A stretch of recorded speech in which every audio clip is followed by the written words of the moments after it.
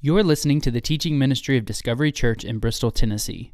For more information about Discovery or for more free audio content, please visit discoverybristol.com. Yeah, so last night was awesome, right? I got my Disciple Concert t-shirt. Last night I wore my Discovery t-shirt, and so today I thought it made sense to wear my Disciple shirt. It was great. It was this awesome concert, and it was neat because all this came about because our hope here is to help people discover Jesus and their place in his story. And so about a year ago, Mark Woods came and he's like, hey, I want to tell you about this band. And I want to tell you about the impact it's made on my life and my daughter's life. And we'd love to bring him here. And so it was awesome to see last night. It was a culmination of Mark finding his place in God's story and hearing all these people touched by Jesus. And so it was an awesome night. So thank you to all the volunteers, to Chris and Mark for putting this together, to everyone. There was a lot of people stayed here late. I left about midnight, and there were still people here working. And so I am hopped up on a Mountain Dew. And so in the back, they're like, this is going to be a crazy message. You're going to be talking fast. So I'm excited. This week, we were talking about in our house about this video that we have of Zenny Grace, our 1-year-old. And there was this moment that a few months ago, we got this video, and I want to post it on social media, but Sarah's like, child services are going to come after us. And so she won't let me post it. But we were just hanging out in the house and playing music. We had pans and pots, you know how it is, and they're banging, and they get flipped over, and Zenny Grace finds herself sitting in one of these pots. Well, it's not one of the largest pots. It was a smaller pot, and she got stuck, all right? And so the great dad that I am, and her being the fourth child, I just got out my camera instead of getting her out of the pot, right? And it was like, first one I probably would have been like, oh, take care of her, and probably wanted to bang pots. By the fourth one, I'm like, whatever. You know, she's safe, and at least she's contained, and it'll be easier to watch her. And so I got out my camera, and I film it, and so we got a little clip of it. And you'll see the rage that comes upon her.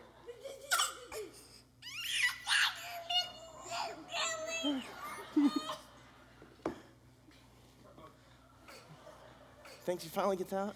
All right. Yeah, so she can't speak yet, all right? She can say mama, dada, but we'll show it one more time, and I'm pretty sure she has her own language of swear words that you'll discover, all right? So this is what we have in store for us ahead.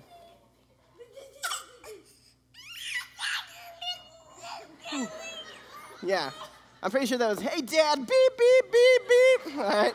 And so luckily it's censored already because it's baby talk. But and so we're watching this video, and it made me think about this week. All right, so we're going through the book of Ruth, and if you were with us last week, you saw we introduced it. It's this 4-chapter book. It's an awesome book in the Old Testament, short, compact, but so deep, so full of meaning, so full of theological understanding, so full of reality involving death, disappointment, sin, consequences, joy, marriage, birth of a child, all these things that we go through, and we see this in this little 4-chapter book.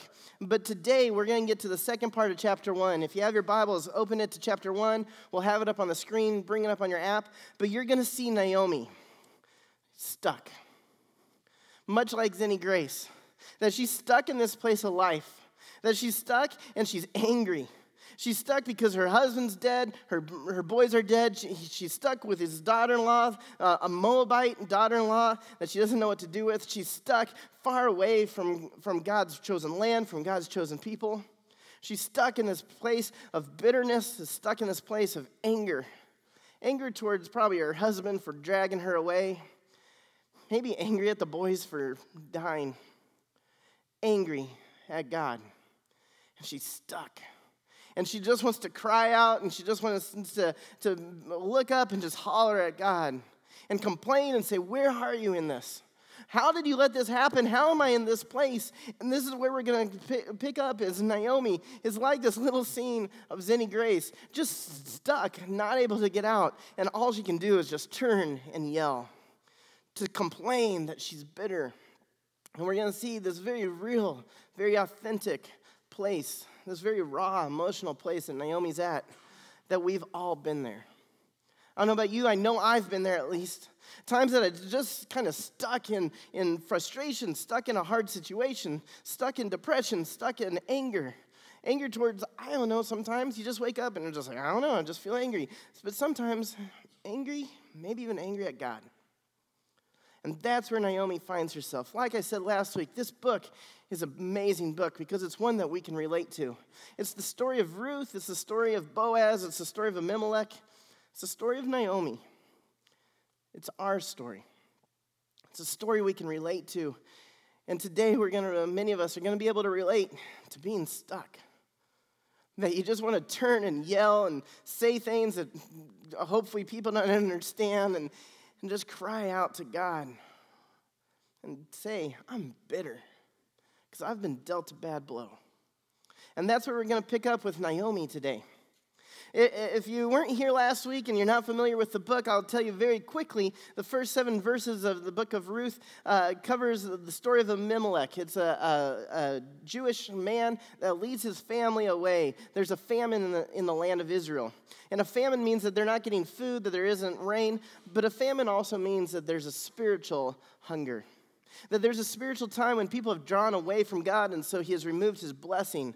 That instead of the land flowing with milk and honey, he has removed that, and he's caused a drought, which has caused a famine, to bring the people back, to get their awareness, to make them wake up. And instead of doing so, instead of realizing his own sin, instead of returning to God, Elimelech runs away. He takes his family and he flees to Moab. Moab's a neighboring country. It's a country that the Israelites and the Moabites have been fighting for years. It's a country that the Israelites have just recently assassinated the king of Moab. It's 2 groups of people that don't love each other, don't even like each other, in fact, hate each other. It's a group of people that you don't want to go associated with, and he would rather go there. He would rather live there as a foreigner. He'd rather be able to go and not own any land, to go and have a low-income job, to go and be a foreigner in this land that everyone hates, than to face up with the consequences of his turning away from God and his nation turning away. So he goes away, and he takes Naomi and his 2 boys with him. And sometime in the time they're in Moab, Elimelech dies. And the boys, who are now leading the family, decide to stay. Excuse me. For 10 years, they stay in this land of an ungodly people. For 10 years, they stay, and then eventually one son passes away, and Naomi holds on to the other son, but he dies as well. Both of those sons have been married to Moabite women. They haven't been able to have any kids. So now here's Naomi with 2 Moabite daughter-in-laws, alone and stuck. She hears word that God has blessed Israel again and brought food. And so we pick up in verse 6. We pick up in verse 6 and 7 of the first chapter. It says, when Naomi heard in Moab that the Lord had come to the aid of his people by providing food for them, she and her daughter-in-laws prepared to return home from there. With her 2 daughters-in-laws, she left the place where she had been living and set out on the road that would take them back to the land of Judah. She's returning back to her God.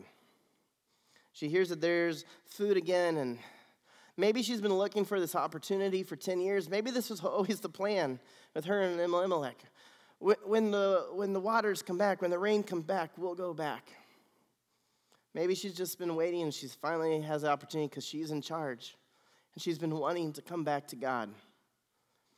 I don't know what the background is, why she makes this choice, but she decides to go back. That was a big statement. It was a big decision, a bold one. Because she knows that she could come back under the wings of the Lord. This word, shub, we looked at last week, where it means to return, but also means to return to God's grace, to return to his mercy. And I love this scene that we're about to cover over the next few verses, over the rest of this chapter, because she returns to God, but her heart is still angry. Her heart is still broken. Her heart is still bitter. And I love that because it's a great reminder to us that even if we're in this place that we're struggling, we can still go to God. Even if we're in this place where we're hurt, there's no better place for us to go get healing than under the hands and the wings of the Lord. And so she's hurting, she's struggling, she's bitter, but she knows she needs to go back. Even though she's angry at that God for allowing all this to happen. And in her eyes, she feels that some of it is her fault. She's struggling with the consequences that if we hadn't moved to Moab, would all of this have happened? She's struggling with the guilt, but she knows she needs to come back to God. And so here she comes back to the Lord. And so we pick up where we left off last week, now on to verse 8, chapter 1 of the book of Ruth. Then Naomi said to her 2 daughters-in-law, "Go back, each of you, to your mother's home. May the Lord show you kindness, as you have shown kindness to your dead husbands and to me. May the Lord grant that each of you will find rest in the home of another husband." She encourages them to go back. There's no reason for them to come with her. It's believed that Naomi is probably in her 40s here, and so the daughter-in-laws are probably in their mid-20s, still at an age where they could get married, still at an age where maybe they could have kids of their own. And so she encourages them to go back. And it seems like a noble thought, and it might be. But as I was reading one commentary, it pointed out, perhaps this was another way that Naomi was trying to get rid of her guilt. Because to come back with a daughter-in-law from Moab would show everybody what you have brought. To show everybody that during that 10 years, we weren't following God's covenant. During that 10 years, we weren't following his plan, and our boys married outside of the Israelite people. So to bring back these daughter-in-laws would be letting everyone know, yeah, this past 10 years, we've not been walking with the Lord. This past 10 years, we haven't been obeying his covenant law, and so maybe this was out of care for Orpah and Ruth. Maybe this was out of care for herself, but she tries to dissuade them from going back because these are 2 Moabite women. I shared a little bit about the Moab, and it's an archenemy of Israel, but Moab is from the descendants of Lot, Abraham's nephew, but not in a good way. It was from Moab. It was the son of Lot and an ancestral relationship with his oldest daughter. From the beginning, this country wasn't set up. This people group wasn't set up for success, wasn't set up for moral and ethnic purity. And so this group, this Moabites, they're looked down on by the Israelites. They're despised. They're enemies. They have a checkered past. People that when you bring them back to Israel, it's not someone that you're proud of. It's not someone you're flaunting. These Moabite daughter-in-laws. And so the passage continues. Verse 11 says, "But Naomi said, 'Return home, my daughters. Why would you come with me? Am I going to have any more sons? Who could become your husbands? Return home, my daughters. I am too old to have another husband. Even if I thought there was still hope for me, even if I had a husband tonight and then gave birth to sons, would you wait until they grow up? Would you remain unmarried for them? No, my daughters. It's more bitter for me than for you, because the Lord's hand has turned against me.'" It's more bitter for me. We're going to see that term used again as Naomi describes herself.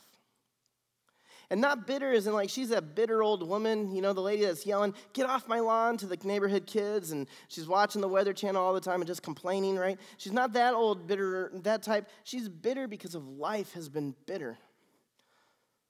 Life has dealt her some horrible blows. We just see the glimpse of what this past 10 years has been like in the death of her husband and her boys. And we all know how bad life was to even send them to Moab before. They were starving. They were struggling to make it, struggling to survive. Life has been bitter. Life has been hard. And where has been God? She feels like he doesn't care. It says that the Lord's hand has turned against me. That there's times that we feel like that even though it's just life is hard because of the consequences of sin, not because of our sin necessarily, just because of sin of mankind, that death is in the scene, that hardships are in the scene, that working and toiling and all these things are hard because of just mankind. But she sees that God has turned against her. She's bitter. She tries to dissuade them from coming. I don't know if you can relate to that. There's times where it just seems like we can't get a break. It just seems like life is hard. Maybe it's a season that you've been in the past that it was just hard. Maybe it's a moment you're in now that just seems bitter. And so she cries out to them, don't come. Go get yourself a husband. Don't rely on me. The Lord's turned against me. I'm bitter. This has been hard. Can't you see my life? Why would you follow me? Why would you follow this God? The passage continues. Verse 14. At this they wept aloud again. Then Orpah kissed her mother-in-law goodbye, but Ruth clung to her. Look, said Naomi, your sister-in-law is going back to her people and her gods. Go back with her. This gives you a glimpse of the heart of Naomi, how angry she is, how hurt she is, that she would encourage her to go back to another god. Go back to your own God. Go back to the Moabite God. Just go. Leave me alone. You don't want to be with me. Because what I'm going through isn't easy. She's saying, why don't you guys go back and have an easier life? You'll get a husband. You'll have kids. Go back to the home of your mother, it says. Basically saying, go back to where it's safe. Go back to where you know everything is okay. Go back to what the world has to offer. But there's an equation here, a decision that they have to face. Go back to what the world has to offer, but not have Yahweh. Or go with Naomi to the land of Yahweh and possibly not have what the world has to offer. Because she's saying, I can't give you another child. You're not going to have a husband. You're not going to have children. You're not going to have an easy life if you come with me. But they know why she's going back is they're going to have God. They know why that she's going back. And there had to have been conversations when they say, why don't you stay here with us? We'll take care of you, Naomi. Come stay at my family's home. We'll take care of you into your old age. And she says, no, I'm going to go back to the land of my God. He has blessed my people. And even though I'm angry, I know that's where I need to be. And so she's had these conversations, I'm sure. And so they see, and she gives this option. And Orpah decides to take the ways of the world, the easy route. But Ruth clings on. Even though there's no promise of a husband, no promise of children, no promise of prosperity, there is a promise of Naomi's God. And so Ruth chooses the cost of discipleship. Ruth chooses the cost of no promises. Ruth chooses the cost of no guaranteed, perfect, easy life, but a life with the Lord. And so we get to that. In verse 15, Naomi says, look, your sister-in-law is going back to her people and her gods. Go back with her. But Ruth replied, don't urge me to leave you or turn my back from you. And then this famous line, where you go, I will go. And where you stay, I will stay. Your people will be my people, and your God, my God. Where you die, I will die, and there I will be buried. May the Lord deal with me, be it ever so severely, if even death separates you and me. And when Naomi realized that Ruth was determined to go with her, she stopped urging her. It's a beautiful illustration that she's heard the cost of discipleship.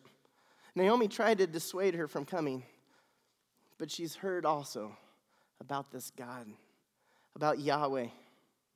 Maybe it was the stories that she heard, maybe Elimelech and the boys, maybe Naomi did tell about the God of their homeland. Maybe she's heard it when she was growing up about the God of the neighboring country. Maybe she just heard it from Naomi when Naomi has been convinced that she needs to go back, even if she's bitter. Something along the way has convinced Ruth to follow this God. And so together they head out. It says, so the two women went on until they came to Bethlehem. When they arrived in Bethlehem, the whole town was stirred because of them. And the woman exclaimed, can this be Naomi? She's been gone for 10 years. Imagine the physical change. Gray hair probably, lots of wrinkles. Life has been hard. But more so, they're wondering, this can't be Naomi, can it? Where's Elimelech? Where's her boys?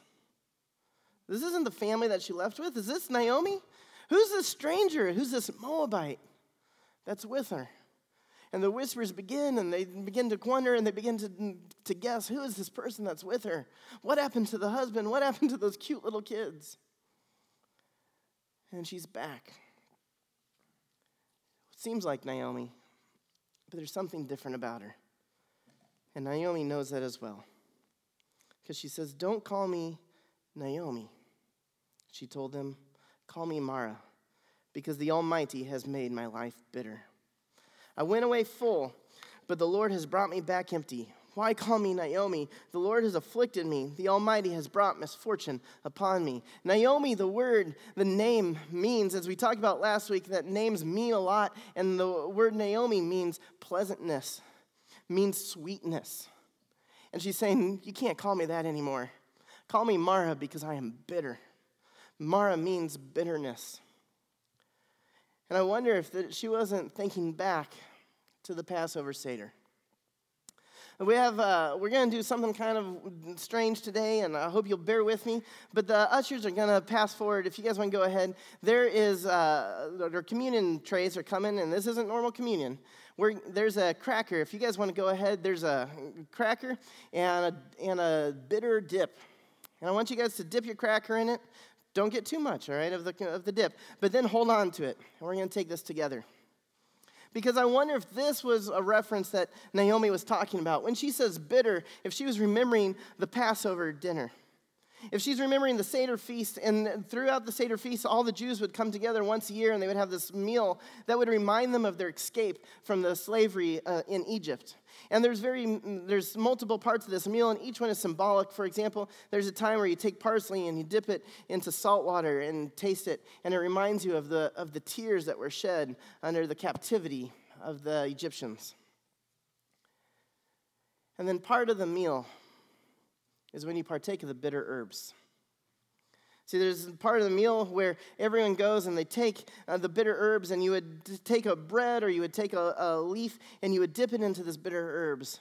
And then it was tradition that someone would ask the leader of the Passover, why do we partake of the bitter herbs? And the leader would say, to remind us of the bitterness and the hardship the Egyptians put upon us. To remind us of how bitter we were, of how life was giving us hard blows, how life was a struggle, how it was a time when we felt like we were distant from God, where we wondered, where are you, God? As the Egyptians were pressing down on us. Where are you, God, as life was bitter? Is this what Naomi was referring to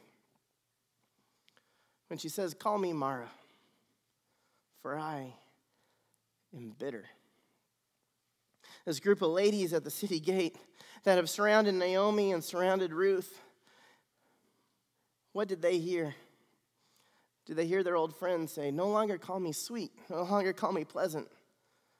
But you know how the Jews were bitter from the Egyptians? This is how I feel.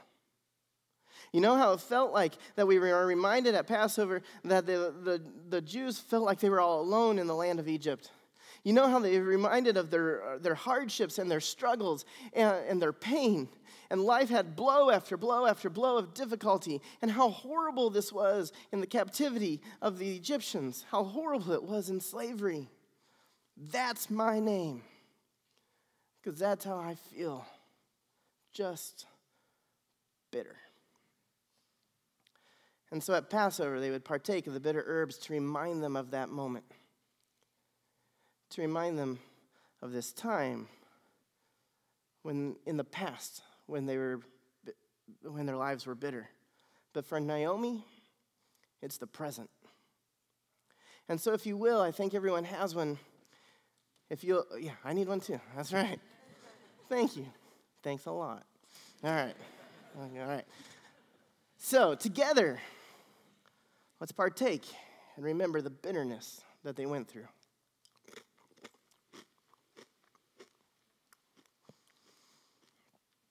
Okay. For the Jews, they would do at Passover to remember the past. This time that their ancestors were bitter. But for Naomi, this is the present. For you, as you partake that cracker and that horseradish, what does it remind you? Of a time from the past when life seemed hard, maybe of the present. But I want to share with you the next verse as we close out this passage. The next verse says, so Naomi returned from Moab accompanied by Ruth the Moabite, her daughter-in-law, arriving in Bethlehem as the barley harvest was beginning. The first verse of this chapter told us there was a famine in the land. And now the last verse tells us the harvest has begun. Things are changing. Things are changing in the land physically, but things are changing spiritually. God is upon the land, and the people have returned to him. And things are going to be changing in Naomi as well. And I love this, that all throughout the rest of the chapter, what do her friends call her? What does the town of Bethlehem call her? Naomi. They don't call her bitter. The community comes around and still calls her pleasant. The community still comes around her and calls her sweet. Because there's going to be a change. And so this verse is significant, that there's a change in Israel. There's a change, there's foreshadowing that there's going to be a change in Naomi.